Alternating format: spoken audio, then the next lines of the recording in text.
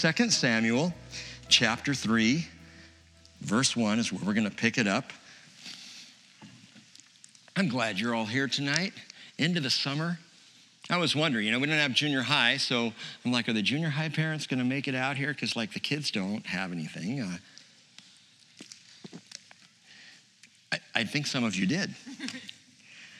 2 Samuel chapter 3, verse 1. Now there was a long war between the house of Saul and the house of David. David grew steadily stronger, but the house of Saul grew weaker continually. Do you think that David worked all the hardships of his life into his personal business plan? Something like this. Let's see. Get anointed as a boy, right? Go back to tending sheep. By 17, slay a giant. Then learn to multitask as a shepherd, a minstrel, an armor bearer, if possible for a completely unhinged boss. Around 20, run for your life as your boss loses it. Live as an outcast, targeted, run down, hunted. Live in enemy territory for a time. That should be on the list. Lose face, lose relationship, lose fellowship, lose friends, and finally, get anointed to rule as king for one tribe, not the promised entirety of Israel, just Judah, and do that for 7.5 years. Great plan. I was thinking our plans for our lives, if you ever have sat down and done a goal list. I remember Cheryl and I had a class in college where we had to write out our goals. I didn't even know what a goal was. I did basketball, hoop, that was a goal, but I didn't understand. And we had to write out our 5-year goal and our 10-year goal, and I don't think I hit one of them. But our plans don't usually include subheadings like, in 5 years, I'd like to be married and have some tragedy.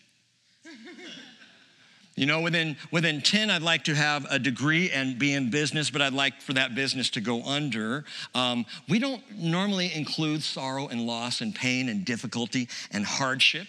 In fact, I would think that most of our blueprints are pretty black and white rather than black and blue. We don't think in terms of planning out the pain, But what's amazing, what's remarkable is God knows every nuance of the plan. So the plan that he has for you, for me, for our lives, the plan that he's got laid out, and all it really takes from you, from me, is to say, okay, I'll do that. I'll walk that plan. But God has every aspect of it down. He knows what it's gonna take in your life, which is different than what it's gonna take in my life to get us to the desired haven, to the final goal. He gets it. Example, when everything seemed like it was completely lost, not for David, but for Israel itself, when his people in 586 BC were in Babylonian exile and it seemed as though the kingdom was absolutely finished, it was no more, he sent a letter through Jeremiah to his people. And in that letter, Jeremiah 29:11, many people know Jeremiah 29:11. They don't realize that it's part of a letter that God's sending to a people who are now out of their country. They've lost everything. They're exiled. And he says, I know the plans that I have for you, declares the Lord. Plans for welfare and not for calamity, to give you a future and a hope. I guarantee you there were people in the crowd as this letter was being read out to them who were like, a little late for that. Yeah, you missed that one, Lord. Plans for a future and a hope? Don't you know what's happened? Didn't you see the temple burned down? Don't you know we've lost everything? And now we're in this babbling country with these people whose language we don't even understand? He says, yeah, I know the plans I have for you. He's looking ahead. And then you will call on me and come and pray to me, and I will listen to you, and you will seek me and find me when you search for me with all your heart. See, the thing is, my plans never go through Babylon. My plans are never in the wilderness. In fact, the wilderness is rarely on my radar. Philistia is right out. My plans are always very clean. God's plans include the messiness. And while my plans are blissfully oblivious, his plans know the nuances. He knows the joys and he knows the sorrows. He knows the delights. He knows the pain. He knows the hurt, and he knows the healing, all of which go into the good work of perfecting a person. The work that grows us and leads us, trains us for, and transports us to his coming kingdom. He knows the plans he has for us. And he is at work, that good work of perfecting, as Paul says in Philippians 1:6, until the day of Christ Jesus. So until that day, any expectation that it's going to be smooth sailing is missing the fact that God's got a bigger plan than the one that we can see. And then the sometimes very simplified, easy, happy-go-lucky plans that we make for our lives, the Lord says, well, you know, there are some things that are going to be part of this plan, and you're not going to like them. And if I told you ahead of time, you wouldn't go that way, but you need to go that way. You need to experience these things. Now, anytime I talk about this, I know there are some who would say, my entire life has been a big disaster. And you're telling me God has plans for me? And I think I told you this last week, if not the week before. If you feel like your entire life has been a disaster, he's got big plans for you. You must be extra special. You must be even more beloved because he's got something big out ahead. And you may not even experience it in this life. We know that the fathers, the patriarchs, they didn't experience what was promised to them. They will. Hebrew writer says in Hebrews 12, I believe it is, end of chapter 11, going into 12, that they didn't get what was promised so that it would be fulfilled with us all together. Sometimes you don't see the end result of the plan in this life. Now, God has a blueprint. If you'll receive it, if you'll accept it, he has a blueprint. I don't. I don't know what the blueprint says. I would like sometimes to have it. There are times where I've said, Lord, if you would just unroll a few weeks of it for me so I can see. But we have something else instead. 2 Peter chapter 1, verse 3, his divine power has granted to us everything pertaining to life and godliness through the knowledge of him who called us by his own glory and excellence. And David knew that much. He didn't know what the whole plan was. He knew he had been anointed at 17. He knows now by 2 Samuel chapter 3, he's been anointed a second time now for the house of Judah to be their king. But the majority of Israel is still under the rule of a son of Saul, Ishbosheth, you may recall. He knows that much, but he doesn't know much more. What David knows is God has a plan. In fact, David knows to rely on the plan of God as given at that point, which really wasn't a whole lot more than Torah. Genesis, Exodus, Leviticus, Numbers, Deuteronomy. But David said, and I think I wrote down up there, Psalm 119, verses 1 through 105. Okay, I'm not going to do all of those right now. But there are a bunch of them. Listen to these. David wrote, Psalm 119, verse 9, how can a young man keep his way pure? By keeping it according to your word. Verse 11, your word I have treasured in my heart, that I may not sin against you. Verse 16, I shall delight in your statutes. I shall not forget your word. Verse 25, revive me. Verse 28, strengthen me according to your word. Verse 38, establish your word to me. Verse 67, I keep your word, I wait for your word. Verse 89, your word is settled in heaven. Verse 105, see how quickly we did that? Your word is a lamp to my feet, and it's a light to my path. It's a lamp and a light. You'll know that verse. And it is a light, and it is everything we need for life and godliness. It's all we need to follow. We may not have the blueprint, but we have the word of God, and all you got to do is take him at his word. That's our part. I'll receive it, Lord. By the word of God, verse 1 tells us, David grew steadily stronger while the house of Saul grew weaker continually. By God's word, God made that promise. God told David, this is where this is going. You are going to be king. David knows this. It's really all he knows. But David's house grew stronger, not because he kept God's word. Read on, verse 2. Sons were born to David at Hebron. His firstborn was Amnon by Ahinoam the Jezreelitess. His second was Chileab, by Abigail, the widow of Nabal the Carmelite. The third was Absalom, son of Maacah, the daughter of Talmai, king of Geshur. The fourth, Adonijah, the son of Haggit. The fifth, Shephatiah, the son of Abital. The sixth, Ithream, by David's wife Eglah. These were born to David at Hebron. There you go. David following God's plan. And no.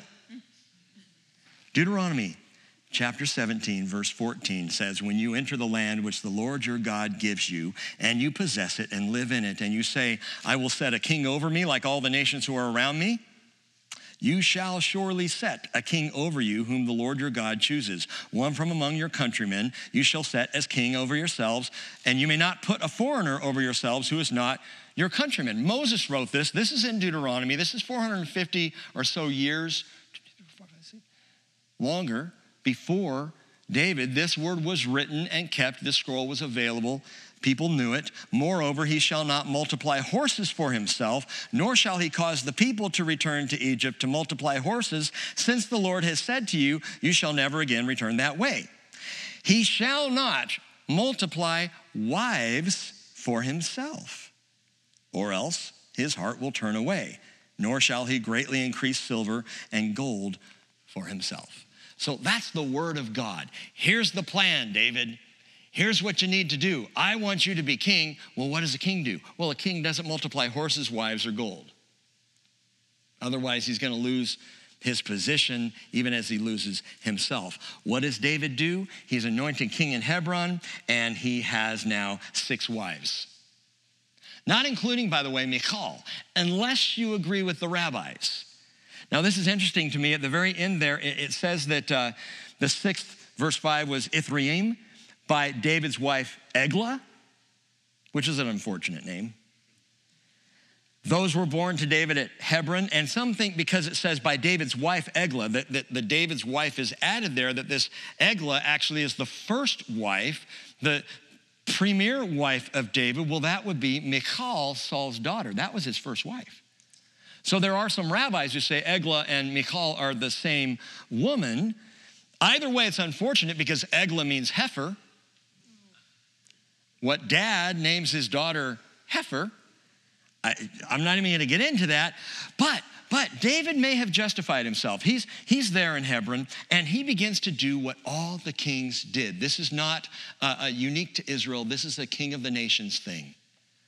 You multiply wives. You get wives of foreign governments, of king. You get other kings' daughters. You give your daughters to other kings. And this was part of how peace treaties were made, completely unfair to women. So there's no question about that. And by the way, the Bible's not saying this is okay. The Bible's just reporting what happened. Doesn't justify it. In fact, like I said, we went back to Deuteronomy 17. That's where the Lord's at with this. Don't do this. David does it anyway. So the Bible tells us that's what he did. It's one of the things I love about this word is it just tells the truth. This is what was going on. Now, David may have justified himself at this time. He may have thought to himself, I am not multiplying wives, I'm just adding them. No one starts out planning to multiply sin, to multiply trouble, but forgive me, it all adds up. It all adds up. And this all added up to trouble for David. It would be bad trouble. Now, in case you're curious, Amnon means faithful. So his son Amnon, name is faithful. Chileab means picture of his dad. Absalom means my father, my Abba is peace. Adonijah means my Lord is Yah or Yahweh. Shephatiah, Yahweh has judged. Ithream, for the profit or benefit of the people. I mean, you listen to these names, faithful, picture of his dad, my father is peace, my Lord is Yahweh, Yahweh has judged for the profit and the benefit of the people, and combine them all, and they at least imply a great sense of hope. It's David's house. I mean, this is the deal. He's God's choice for king. So his sons, the sons of his house, this is hope for Israel. But if you know the story of David, you know that sin gets in and messes up the strongest of houses. your house, my house. There's one calculation that Jesus asks of you and asks of me. He says in Luke 14:27, whoever does not carry his own cross and come after me can't be my disciple. For which one of you, when he wants to build a tower, does not first sit down and calculate the cost to see if he has enough to complete it? Otherwise, when he's laid a foundation and is not able to finish, all who observe it begin to ridicule him, saying, this man began to build and was not able to finish. This is Jesus' style, by the way. Think about the decision you're making. He wasn't out there manipulating people into following him. He was actually doing the opposite. He was saying, look, if you follow me, you need to count the cost. You need to think about what it means. I'm not going to force you to do anything. But understand that following me comes with some inherent costs. How do we count those costs and then finish well? Ultimately, we trust that he's got the blueprints. We believe him for his word, and we let God be concerned with the nitty gritty. So those hard times and those difficult things and those hurts and those pains that are written into the plan, that are part of the deal that we don't know about him, let him worry about that. We just need to follow Jesus. Just follow him. As we go through this, David's not going to do the best things. He's already multiplying wives. He's going to do some things that seem not inherently bad, but kind of political. We're going to see him playing the game a little bit. Understand that David's best calculations are made by faith. In spite of the little things that he gets into and the things that he does wrong, and he'll do some big things wrong further into his story in this part of the book. But for tonight, in spite of these little things, what verses 1-5 and all these wives have to do with it, what they remind us is that the steady increase of David's house is not because David was a perfect man. The steady increase of his house was because God promised it, and David believed him. This is something I think the world has trouble comprehending. I just believe him? Yeah. God promised it. Do you believe him? That's the deal. That's why God moves and works, not because you've proven yourself. But Rick, I thought I had to take up my cross and follow after him. Jesus is saying, yeah, there's going to be consequence. There's going to be challenge. There's going to be difficulty. But your part in all of it, trust me, I'm going to get you there. Trust me, David, I'm going to get you to the kingdom. Trust me, I'm going to get you there. So don't forget, this whole thing is far greater than David. David's kingdom is really not about David, it's about the Lord. It's about the son of David, as we've been saying, about Jesus. And this is far greater than you or me. Read on, verse 6. It came about while there was war between the house of Saul, this all of northern Israel, and the house of David, that is in Judah in the south, that Abner was making himself strong in the house of Saul. Abner is not the king. You may recall that Ishbosheth, son of Saul, Abner, the commander of the army, made Ishbosheth king of Israel. He didn't have the right. This was a military coup, you could say. Abner said, I want you to be king. And he made Ishbosheth the king because Abner knew he could control him. Abner knew Ishbosheth was weak. He was a puppet. So Abner made him king, and all the strength was in Abner, all of the future. He was the one. He pulled the strings of the puppet, which was Ishbosheth. And in verse 7, it says, now Saul had a concubine whose name was Rizpah, the daughter of Aiah. And Ishbosheth said to Abner, why have you gone in to my father's concubine? Why indeed? It's one of those things we read in the Bible and go, why does this have to be in the Bible? What is going on here? So you've got Ishbosheth the king. His father Saul had several concubines, and Abner, now commander of the army, goes in and sleeps with one of the concubines. Ishbosheth finds out about it, and he is not happy. Not because he's offended that the woman was taken advantage of or slept with. That didn't bother him at all. In fact, ladies, forgive me just for a moment here, concubines were not wives, they were surrogates. That was basically the role of a concubine. Remember Abraham and Hagar? Abraham and Sarah couldn't have a child. God told Abraham, you're going to have a son. So Abraham thought, well, Let's make it happen. And so he pulled in the maid, Hagar, to be his concubine and slept with her and had a child. This was not God's will. Well, Abner now is doing this thing with this concubine. You also need to understand, in political circles of the Middle East of the day, doing this was a power play. This was not about sleeping with her as much as beginning to exert power, because the one who had the concubines of the previous king, he was the one who was declaring himself to be the new authority. Abner is making his move. These concubines, they were chattel. They were used to be passed around among kings, among rulers, and for peace treaties and the like. Her name, ironically, is Rizpah. Rizpah is this concubine. You know what Rizpah means? It's perfect. Her name means pavement. She is pavement. They are walking all over her. She's a pawn in this game. This was Middle Eastern politics. Again, not just Israel. Israel was practicing the politics of the nations all around them. And so Rizpah is getting walked on. She's pavement on the road to Abner's political campaign. And he's making his move. But again, the Bible is not endorsing the behavior. It's reporting on the behavior. The transgender movement is doing fine all by itself, endorsing women as pavement.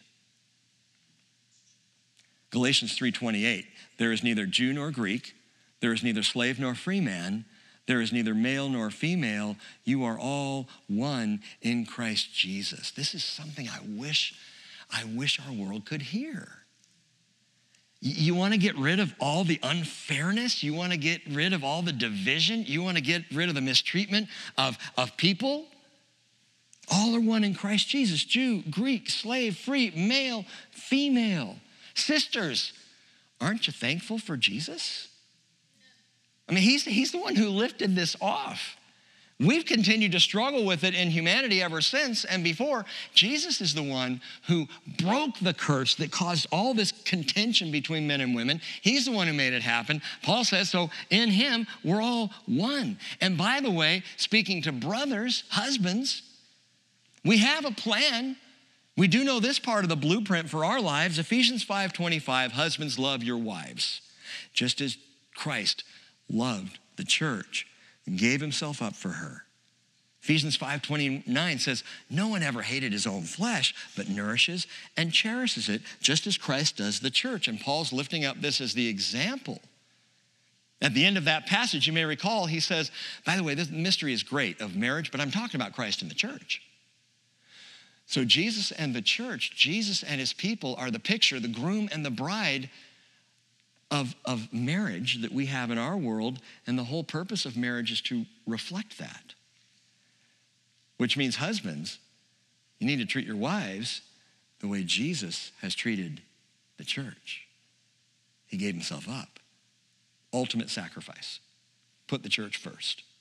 That's our calling. Peter says in 1 Peter 3:7, you husbands in the same way, live with your wives in an understanding way as with someone weaker, since she's a woman. No offense, women. No offense. But seriously, I probably shouldn't share this. When I say that, Cheryl starts to shake her head. No, please don't share this. But Chris was cracking up. He's trying to comprehend this idea, and he's very into soccer, and he's looking at women's soccer, and he's looking at men's soccer. And he even said the other day, what if Messi just decided he wanted to be a woman and went and joined the women's, National Soccer League? What would happen? He'd wipe them out. No offense again, ladies, but you can't parallel. Probably shouldn't have said that. But this woman, listen, this woman is a pawn. Husbands, your wives are no pawns. Men, our sisters, are fellow saints. And at the end of the day, in this divine story, there's a wonderful end. We won't even see it tonight, but we're going to see something. Rizpah is going to have a son. Rizpah's son is named Mephibosheth. And Mephibosheth is going to dine at David's table for the rest of his life. There will be great compassion handed out to this woman who was pavement to Abner. Well, verse 8, then Abner was very angry over the words of Ishbosheth and said, am I a dog's head that belongs to Judah? Today I show kindness to the house of Saul, your father, to his brothers and to his friends, and have not delivered you into the hands of David, and yet today you charge me with a guilt concerning the woman. This is so what people do when they get defensive. He's trying to throw it back in Ishbosheth's face. Ishbosheth is just questioning, why did you do this? And Abner rages. And it's further proof that Abner actually had taken Saul's concubine and he lay with her in this socio-sexual political power move. And Ishbosheth calls him out, and Abner just gets up in his face. Verse 9, may God do to Abner, he continues, and more also, as the Lord has sworn to David, I do not accomplish this for him. To transfer the kingdom from the house of Saul and to establish the throne of David over Israel and over Judah, from Dan, far north, even to Beersheba, far south. And he could no longer answer Abner a word because he was afraid of him. Abner pulls the strings. Abner is the authority. He's the power, not Ishbosheth. Ishbosheth is weak. Abner here, this is remarkable to me. He is so full of himself, he can't even hear his own words. Did you hear what he just said? He's making all these moves for his own power, and he says in verse 9, may God do so to Abner, and more also, if as the Lord has sworn to David, I do not accomplish this for him. He's known all along David's supposed to be king. When he made Ishbosheth king over northern Israel, Abner knew. Word had been out that David was supposed to be king over Israel. And yet he's working against this. And now all of a sudden he's saying, the Lord has sworn, just as the Lord has sworn to David, I'm gonna help out. I'm shifting sides now. Abner, by the way, only quotes scripture when it benefits him. He only calls on the name of the Lord when it fits his strategy, but man, he gives himself away. He knew David was supposed to be king. So verse 12, then Abner sent messengers to David in his place. At this point, Abner realizes Ishbosheth doesn't have the strength. No one in Israel has the strength, but David does, and he begins to think this through. I can work my way into that administration. I'll hand Israel to David on a silver platter, and then I will be one of the power players in this kingdom. He sent messengers to David in his place saying, whose is the land? Make your covenant with me, and behold, my hand shall be with you to bring all Israel over to you. And David said, good. I will make a covenant with you, but I demand one thing of you. Namely, you shall not see my face unless you first bring Michal, Saul's daughter, when you come to see me. I want my wife back. Let's see. Ahinoam, Abigail, Maacah. He's got Hagit, Abital, Eglah. Doesn't he have enough wives? But he wants Michal. He wants her back for himself. This is political intrigue now. It's deepening because each side is jockeying for position. This is not about a love relationship with David and Michal. David is actually establishing his authority. Now with David, I'm going to give him the benefit of the doubt. He is going kind of soul man. He is thinking this through, and he is playing politics in wanting Michal back. But think about it. This is a wise move. If I can get her back and we have a son, that will unify Judah and Israel. That'll bring us all together. So it actually is a really good political move. If you don't like politics, then you're not going to like this move. But it is a wise, sly move. But now, Michal, like Rizpah, is pavement. Now she's a pawn in this game. And by the way, Saul is the one who made her a pawn.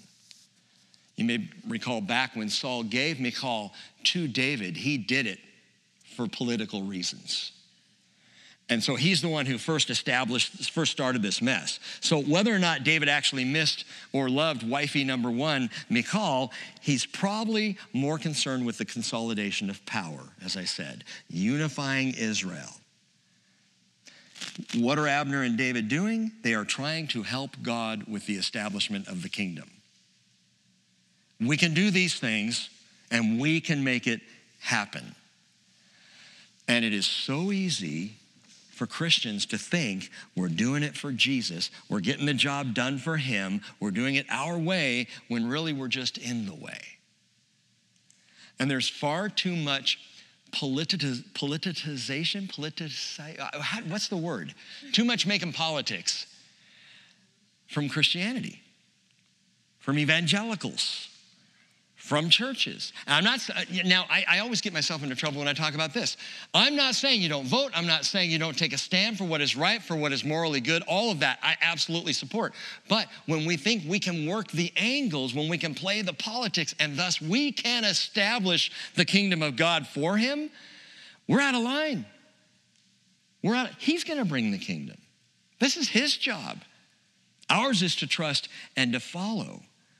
And we can very easily hinder the work of God because we don't heed the word of God. How do we know the difference? How do we know if we're hindering versus heeding? I'm going to give you 5 things tonight to jot down. 5 principles of the kingdom way. I told Eva, she goes, I like that title, The Kingdom Way. And I said, well, the 5 principles are all negatives. I'm basically going to give you 5 things tonight that are not the kingdom way. Number 1, if it runs over people, it's not the kingdom way. If it runs over people, it is not the kingdom way. Relational carnage does not establish the will of God. That's everything from force feeding the gospel to someone to marching on people with anger and vitriol to force a certain way. Man, if I have to crawl over broken lives to make something happen, that's not the kingdom way. That is not what Jesus did.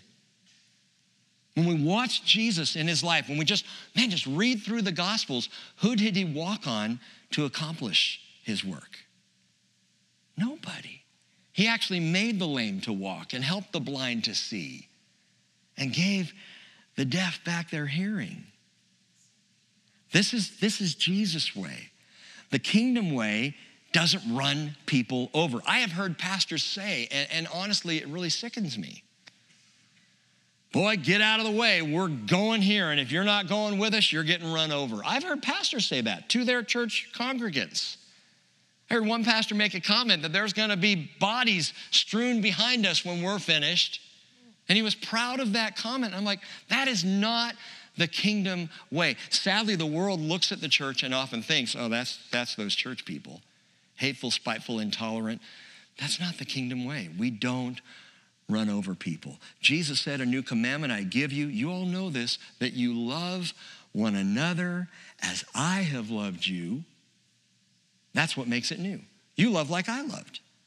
Love one another. You Bible students know, love one another. That was an old commandment. Jesus said, I'm going to make it new. I'm going to add something. You love the way I love.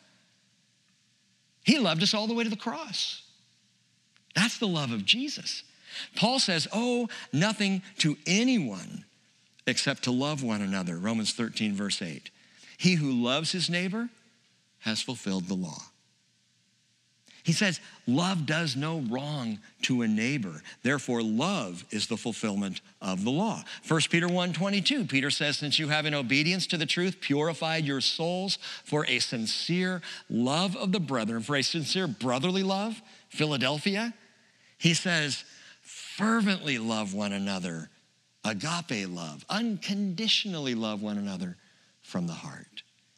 And of course, John said in 1 John 3:23, this is his commandment, that we believe in the name of his son, Jesus Christ, and love one another just as he has commanded us. By the way, in the positive, that is the kingdom way. But running people over is not the kingdom way. And we see Abner doing it, and we see even David doing it to a degree here. The Lord's plans are going to be established, but not by my hit and runs. His plans. He heals. And even when I have hurt, doesn't mean my hurts are his way of doing things. He heals the hurts. He knows they're going to come, but he is there to heal and to establish his kingdom in my heart. Verse 14. So David sent messengers to Ishbosheth. Whoa, wait a minute. See what he just did? He's talking with Abner. And the back and forth between David and Abner is, I want Michal, my wife. But now David undercuts Abner, sidesteps him, goes direct to Ishbosheth, Saul's son, saying, give me my wife Michal, for whom I was betrothed for 100 foreskins of the Philistines. Now, wouldn't that look nice on a little counted cross-stitch plaque? Married for 100 foreskins. I mean, can you even imagine? And you may recall the story. This is what David did. Saul said, I'll give you my daughter. And then David said, I'll take her and I'll go get 100 foreskins of Philistines. The whole point was they were uncircumcised heathen, right? And he went and fought the battle. He literally brought back, I don't know who carried that little bag, but brought back 100 foreskins of Philistines and gave it to Saul and won Michal as his wife. This is how their marriage began. Gross. But David is playing this smart. He is undercutting Abner. He's going straight to Ishbosheth. Verse 15, Ishbosheth sent and took her from her husband. Her husband? Yeah, when David fled Saul, Saul gave Michal to a guy named Paltiel. So now she's married to someone else. Even though she was never divorced from David, it is messy in this house. So he took her from her husband, from Paltiel, the son of Laish. But her husband went with her, weeping as he went, and followed her as far as Bahurim. Bahurim, by the way, Bahurim, I wrote that down somewhere. It means village of the young men. So Bahurim would be kind of like the YMCA of the land, right? Village of the young men. And so he follows her that far, and then Abner turns around and says to him, go return. So he returned. This guy's a wimp. He doesn't fight for her. He doesn't say, you're not taking my wife. He weeps and he whines and he moans and he follows after. He's weak. Ishbosheth is weak. They're both spineless wimps. Paltiel, by the way, means God delivers. Where's the deliverance here, Paltiel? Abner stands up to him firmly and he just turns around and he shuffles off home. But you know what? All the while, God's promises are yet being fulfilled, not by these guys, but in spite of these guys. The kingdom is going to be established in spite of the messes that are made on the way by all these people who are supposed to just trust in the Lord. Second thing to note, kingdom way principle. Chaos, confusion, and conflict are not the kingdom way. Now, you probably could have figured that one out. But let's just be clear. Running people over is not the kingdom way. Chaos and confusion are not the kingdom way. And I'm going to quote two verses I have quoted over and over the last several weeks. And while we were in 1 Samuel, Ephesians 6:12, our struggle is not against flesh and blood. That is not our fight. Secondly, 2 Corinthians 10, verse 3 and 4, though we walk in the flesh, we don't war according to the flesh. We don't fight that way. The weapons of our warfare are not of the flesh.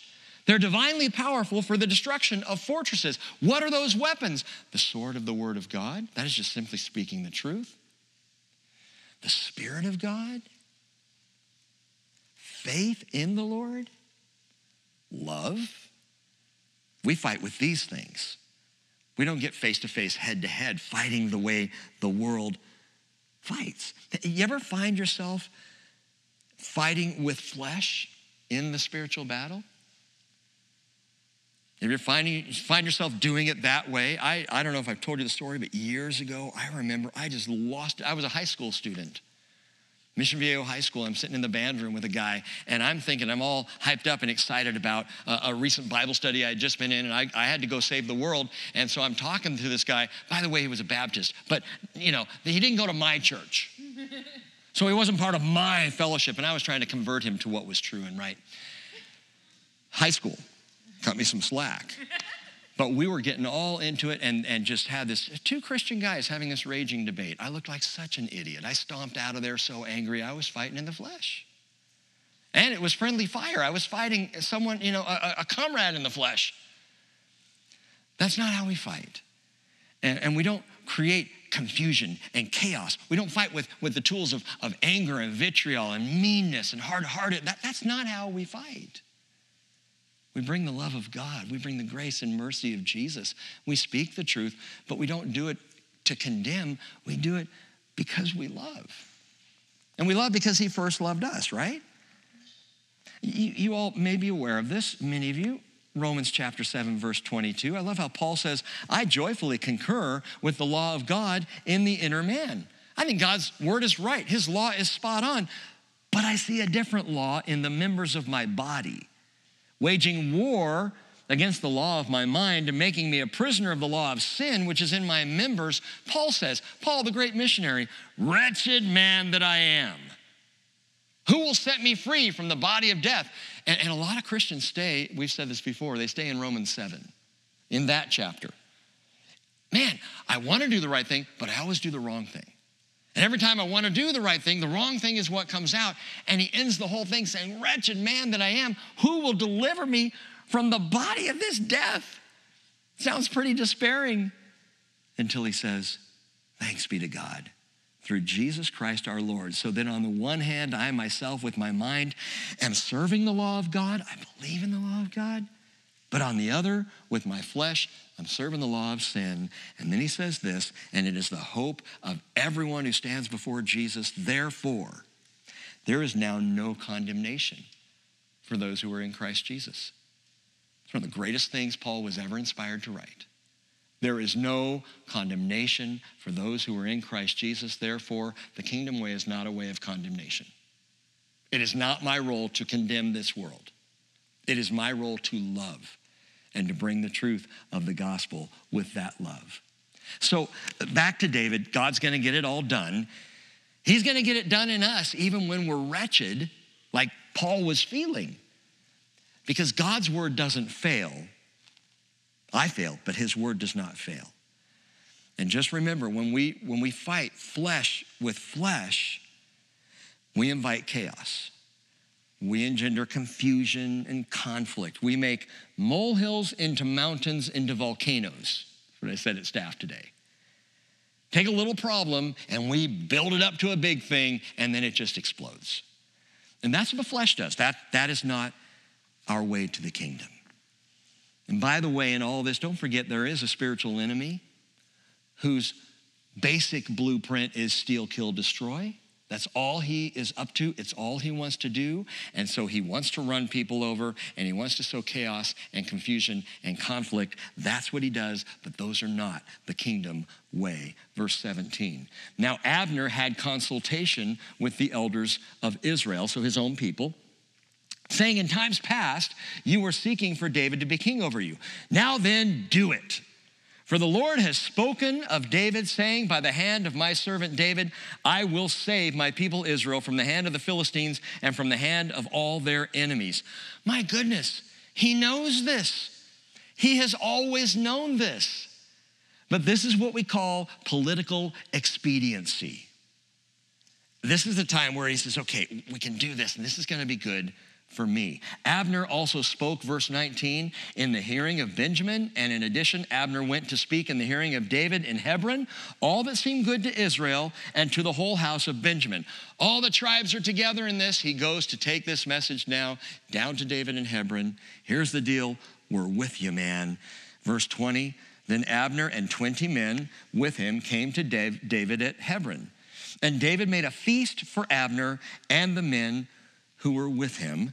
Abner said to David, let me arise and go gather all Israel to my Lord the king, that they may make a covenant with you, and that you may be king over all that your soul desires. So David sent Abner away, and he went in peace. Do you know what's missing out of this peace agreement from Abner? Repentance. Repentance. He's not sorry for being opposed to the very will of God.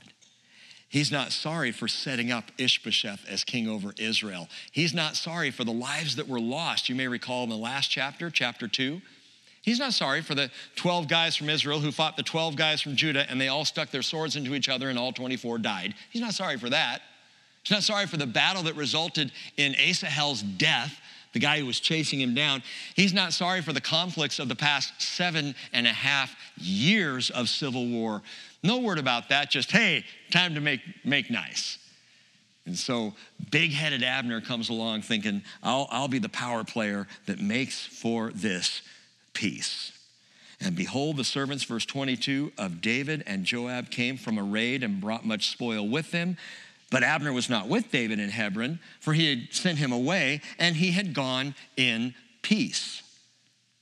When Joab and all the army that was with him arrived, they told Joab, saying, Abner the son of Ner came to the king, and he has sent him away, and he has gone in peace. Are you getting that? 3 times. This phrase is repeated, he went in peace. He has gone in peace. He went away in peace. This is all showing exactly what was established between David and Abner, that David gave him immunity. Immunity. Joab came to the king. So Joab is David's, fighting man. He's also David's nephew, if you remember that. He came to the king and he said, what have you done? Behold, Abner came to you? Why then have you sent him away and he is already gone? You know Abner the son of Ner, that he came to deceive you and to learn of your going out and coming in and to find out all that you are doing. Man, Joab is ticked. He's really mad because Abner killed his brother, Asahel. That's where the anger and vitriol is coming from. And he doesn't trust Abner because he's on the other side of this civil war. He's fighting for the other team. You know what? Joab may be right. He may be right inasmuch as Abner is not doing this for David and for Israel. Abner's doing it for Abner. So he may be correct about that, but Joab is about to do something that, again, this is not the kingdom way.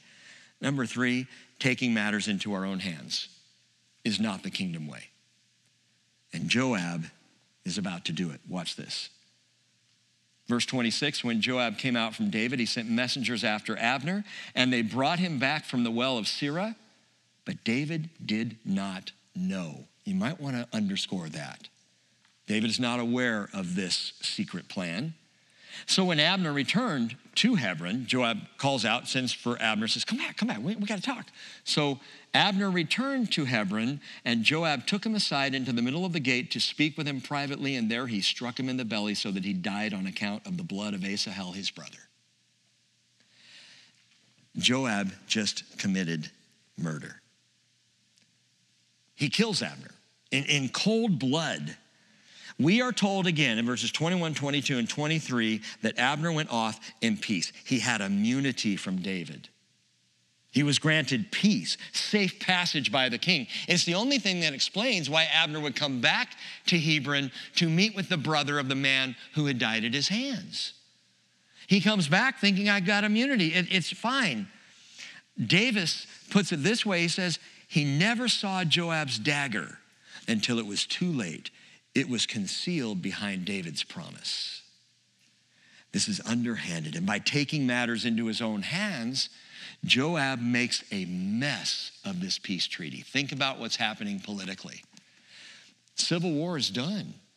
Abner just has to go back and tell the leaders of Israel, David's got his men. We're going to bring this kingdom together. David's going to be the king. It's all good. And Joab takes the leader of Israel, the real leader, and murders him.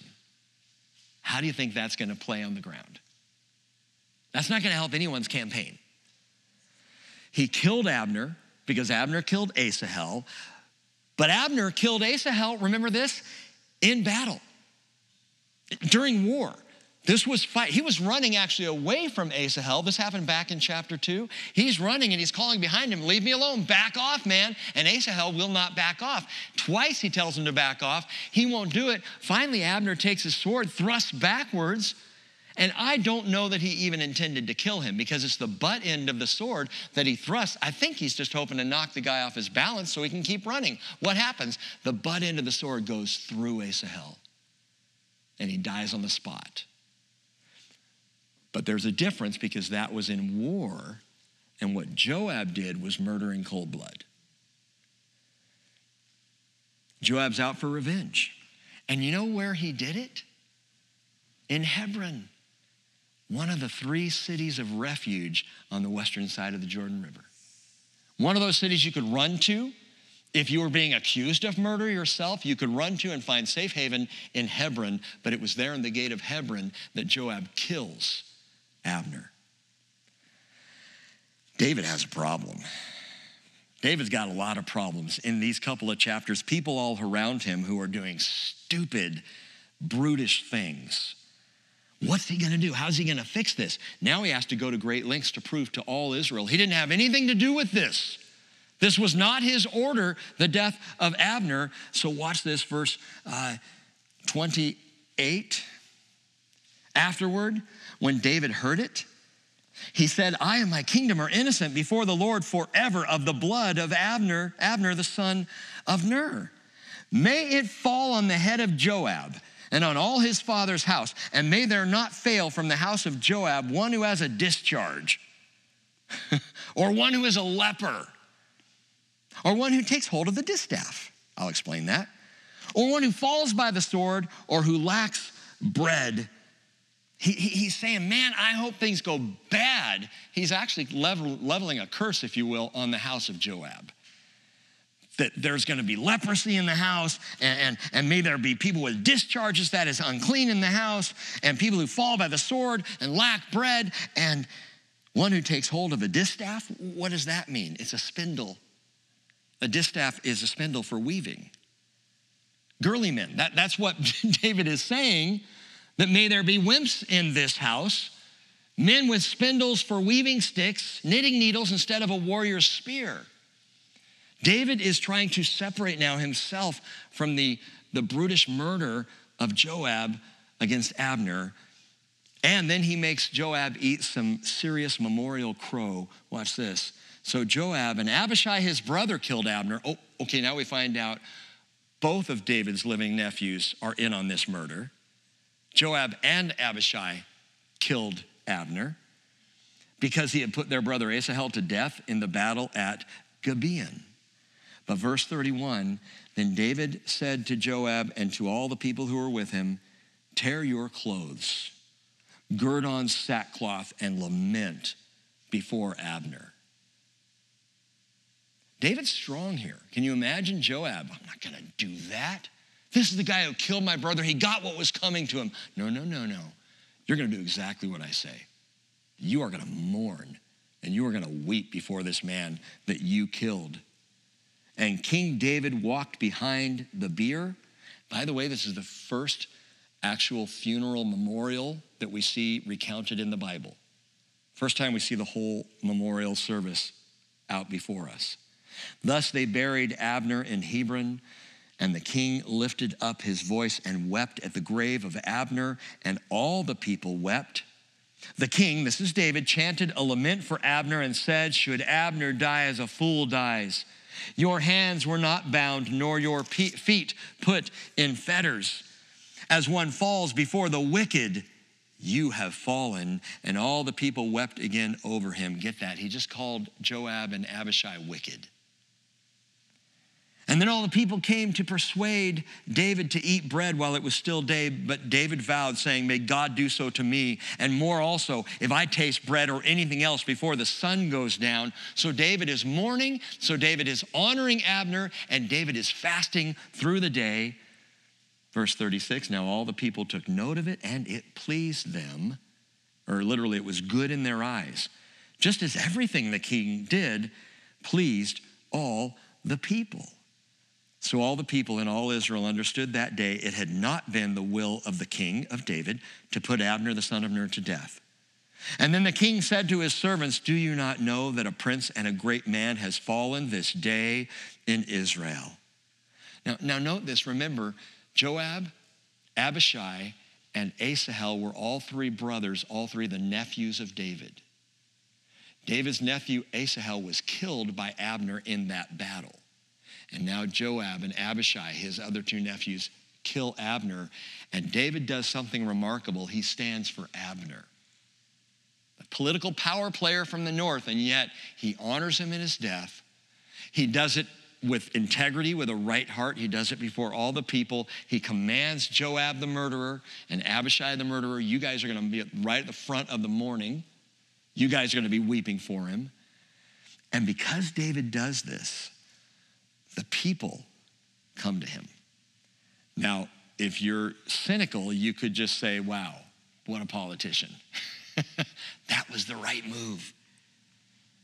But David had the right heart. This wasn't just a political move. It was the right thing to do. And we hear it in his voice. In verse 39, he says, I am weak today, though anointed king. And these men, the sons of Zeruiah, are too difficult for me. May the Lord repay the evildoer according to his evil. Sons of Zeruiah, Joab and Abishai. David says, these guys are exhausting me. I'm fed up with this. I'm tired of this today. I am weak. They are too difficult. By the way, that word weak, I checked this out because if you're reading the English Standard Version, it reads a little differently. It says, I was gentle today. They were brutes. I was gentle today. They were harsh. That's the way the ESV interprets that. And it's possible that that's exactly what David is saying here. I am gentle and tender, but they were acting with harshness, and they're a difficulty for me. You know what? Fourth principle, you don't always get to choose nor control those who walk with you along the kingdom way. You don't always get to choose and control who walks alongside you. Joab fought for David. Joab was at the head of David's armies. He would, in the next chapter, or in chapter 5, he's going to become commander for something brilliant that he does. But David has to deal with this guy. He has to deal with Abishai. He's got to deal with foolishness all around him, with people taking matters into their own hands. David didn't get to choose them. They were there. They came to him. David couldn't control them. Though he's king, he can't control them, and neither can you. You can't control what someone else is going to do. You ever got in trouble for something someone else did because you happen to be the dad or the mom, or you happen to be in charge of this group of people, or you happen to be the one who was there, guilt by association? You can't control what other people are going to do. Christian or non-Christian. You can't control it. That's the deal. On the way to the kingdom, self-control is hard enough, much less trying to control others. And that's why in the church and without, grace is essential. I can't control what other people are going to do. And sometimes they're going to do stupid things. So what do? Kick them out? Kill them? Remove them? I can't control. But I can direct. I can lead by example. I can love. I can reveal once again the weapons of our warfare, this word, prayer, the Spirit of God. We can all be like David. We can either be weak or we can be gentle, weak or meek. Jesus wasn't weak, but Jesus was meek. We can be difficult or harsh like Joab and Abishai. And sometimes you just got to deal with this reality. The sons of wickedness are still in the ranks. We talked about this last week, so I won't spend time on it. Tares among the wheat, right? Even within churches, even within the kingdom, and we've been over and over this, but we keep seeing examples of this. People who are on your side, supposed to be fighting with you, do dumb stuff that makes it bad for you. And that's what David has to deal with here. So you don't get to choose who walks beside you. You don't get to choose or control what they do. Now, 2 more brutes are going to come up with a wicked plan to further the kingdom on their end. Watch this in chapter 4, verse 1. Now, when Ishbosheth, Saul's son, heard that Abner had died in Hebron, he lost courage, and all Israel was disturbed. So now the fallout's starting to make its way throughout. They have the funeral and all that, but Israel's disturbed. They're worried. Abner, our great commander, our true might, is dead. There's no one to pull the puppet strings anymore. And Ishbosheth, man, his heart, he lost courage, it says. Literally, his hands dropped. I love the Hebrew. It's so picturesque. His hands dropped. What? Oh. He didn't know what to do. Who's going to tell me what to do? Who's going to help me to lead? Who's going to pull my strings? And the fear now up in Israel is if David is on a tear, Abner's dead, is he going to send his cronies and henchmen to the north to kill all the leadership? Is David going to come in, rushing in as a brute and fight? And besides the fact that Abner was Israel's only real hope to bring some kind of unity with Judah and avoid a further war. So we have two men. I'm giving you all that background, that mentality, because two men are going to form a brute squad with an evil idea to bring a peace offering to try and fix the situation that was not theirs to fix. Verse 2, Saul's son had two men who were commanders of the bands. The name of the one was Baanah, and the name of the other was Rechab, sons of Rimmon the Beerothite, of the sons of Benjamin. For Beeroth was considered part of Benjamin, and the Beerothites fled to Gittaim, and they have been aliens there to this day. So that's kind of an aside, just saying where these guys had come from. And then suddenly we have an interruption to this new part of the narrative, and it's verse 4, which simply is an aside. Now Jonathan, Saul's son, had a son. Jonathan had a son. So Ishbosheth is not the only heir, not the only living relative of Saul. There's another. You know, it's like Yoda saying, no, there is another. Saul had a son, Jonathan, who had a son whose name you may recall. He was crippled in his feet. He was 5 years old when the report of Saul and Jonathan's death came up from Jezreel, and his nurse took him up and fled, and it happened in her hurry to flee that he fell and became lame, and his name was Mephibosheth. So we got little lame Mephibosheth. And the whole reason why verse 4 is kind of stuck in here to interrupt the story is to explain why at this time the only other living male relative was not a candidate for the king. He's not a viable candidate because he is disabled. So he would be unable to fill that post, at least from the mentality back then. Verse 5, so back to these two sons of Rimmon, the Beerothite, Rechab and Baanah. They departed and they came to the house of Ishbosheth in the heat of the day while he was taking his midday rest. They came to the middle of the house as if to get wheat, and they struck him in the belly, and Rechab and Baanah, his brother, escaped. Now, when they came into the house, he was lying on his bed in his bedroom. They struck him and killed him and beheaded him. And they took his head and traveled by way of the Arabah all night. Then they brought the head of Ishbosheth to David at Hebron and said to the king, behold, the head of Ishbosheth, the son of Saul, your enemy, who sought your life. Thus the Lord has given my lord the king vengeance this day on Saul and on his descendants. They must have missed the news alert. You know? They didn't hear the story about an Amalekite who came to David with Saul's crown and Saul's bracelet, claiming to have killed Saul himself. And what David did, you killed the king, you're dead. And he had him executed. So they must not have heard that story because these two morons decide that what needs to happen is we need to kill Ishbosheth and bring his head to David, and then we'll have a place in his council. We'll get something out of this for the new kingdom. Verse 9, David answered Rechab and Baanah, his brothers, sons of Rimmon the Beerothite, and said to them, as the Lord lives, who has redeemed my life from all distress. Let me just pause there and say that could be David's theme verse.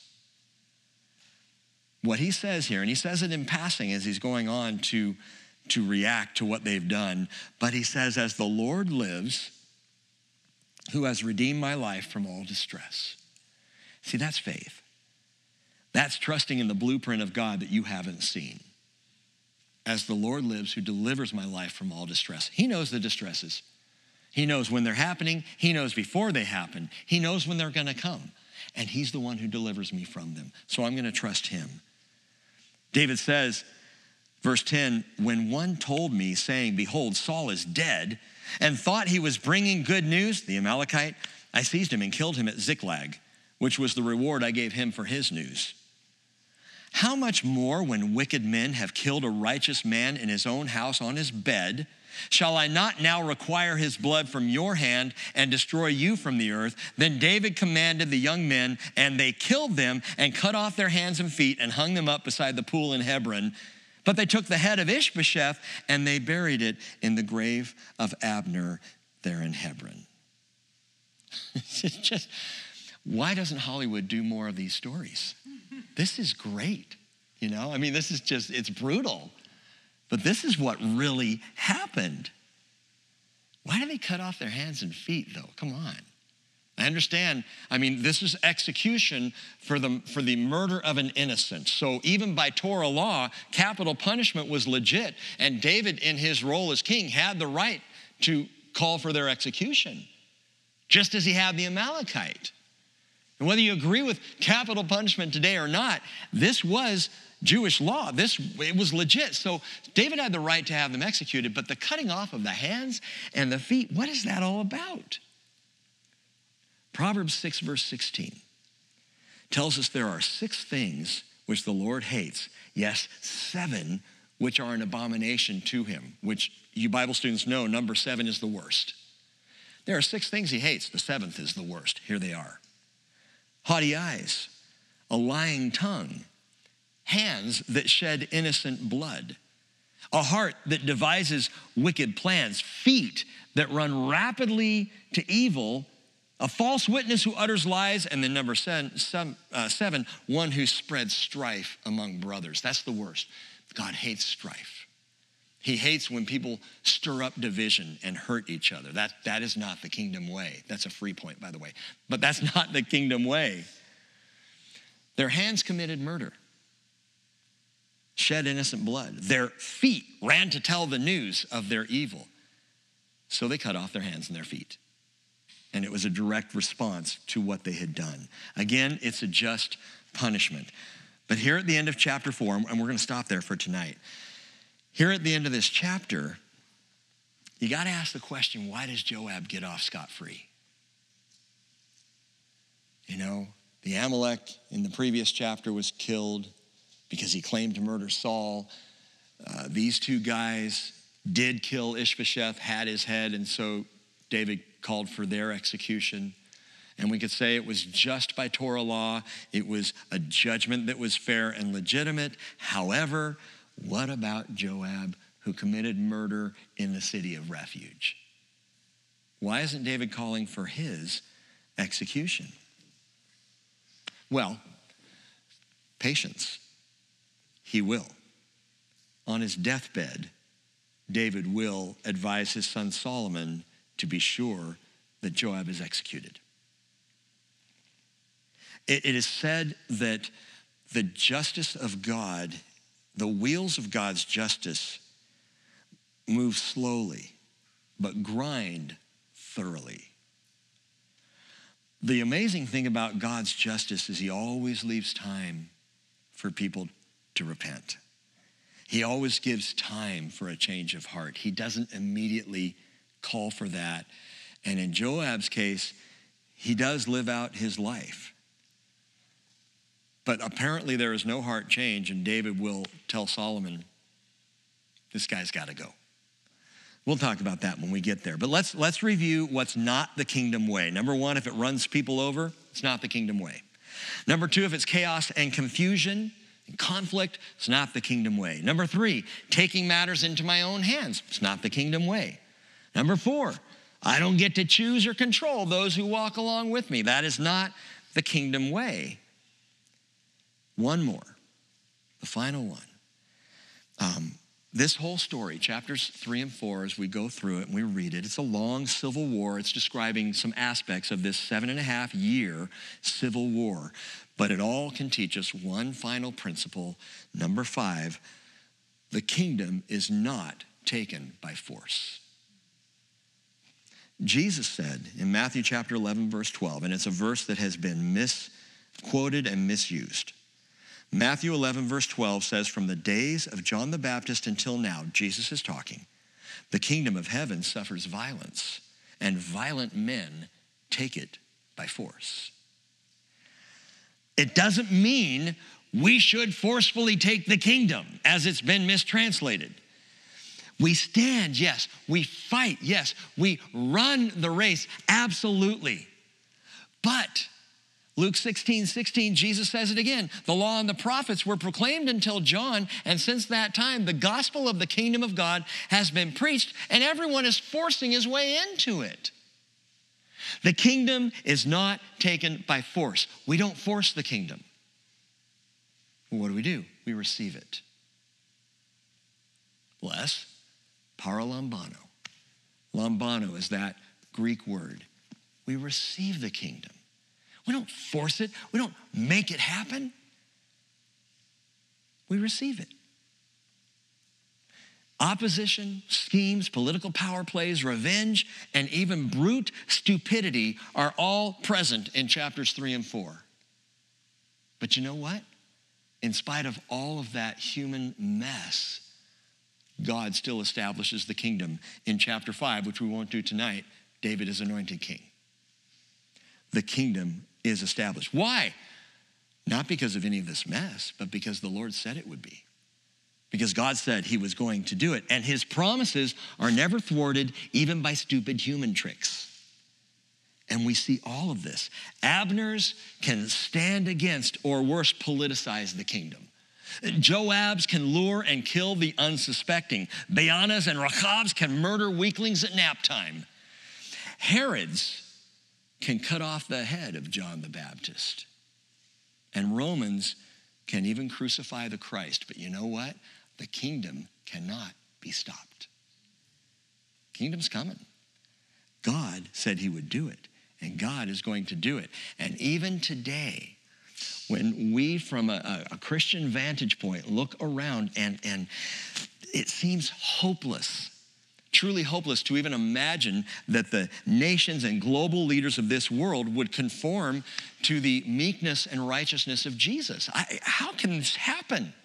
How can the world governments conform to Jesus? We can't make it happen. You know what? At a time yet future that is even more implausible than what we see right now, Revelation 11:15 says, the seventh angel sounded. There were loud voices in heaven saying, the kingdom of this world has become the kingdom of our Lord and his Christ, and he will reign forever and ever. And when we get to Revelation, Lord willing, in November, we'll talk about when that happens. But at this point in severe tribulation, this declaration resounds, and the kingdom of darkness is done. And God will begin to move on this world.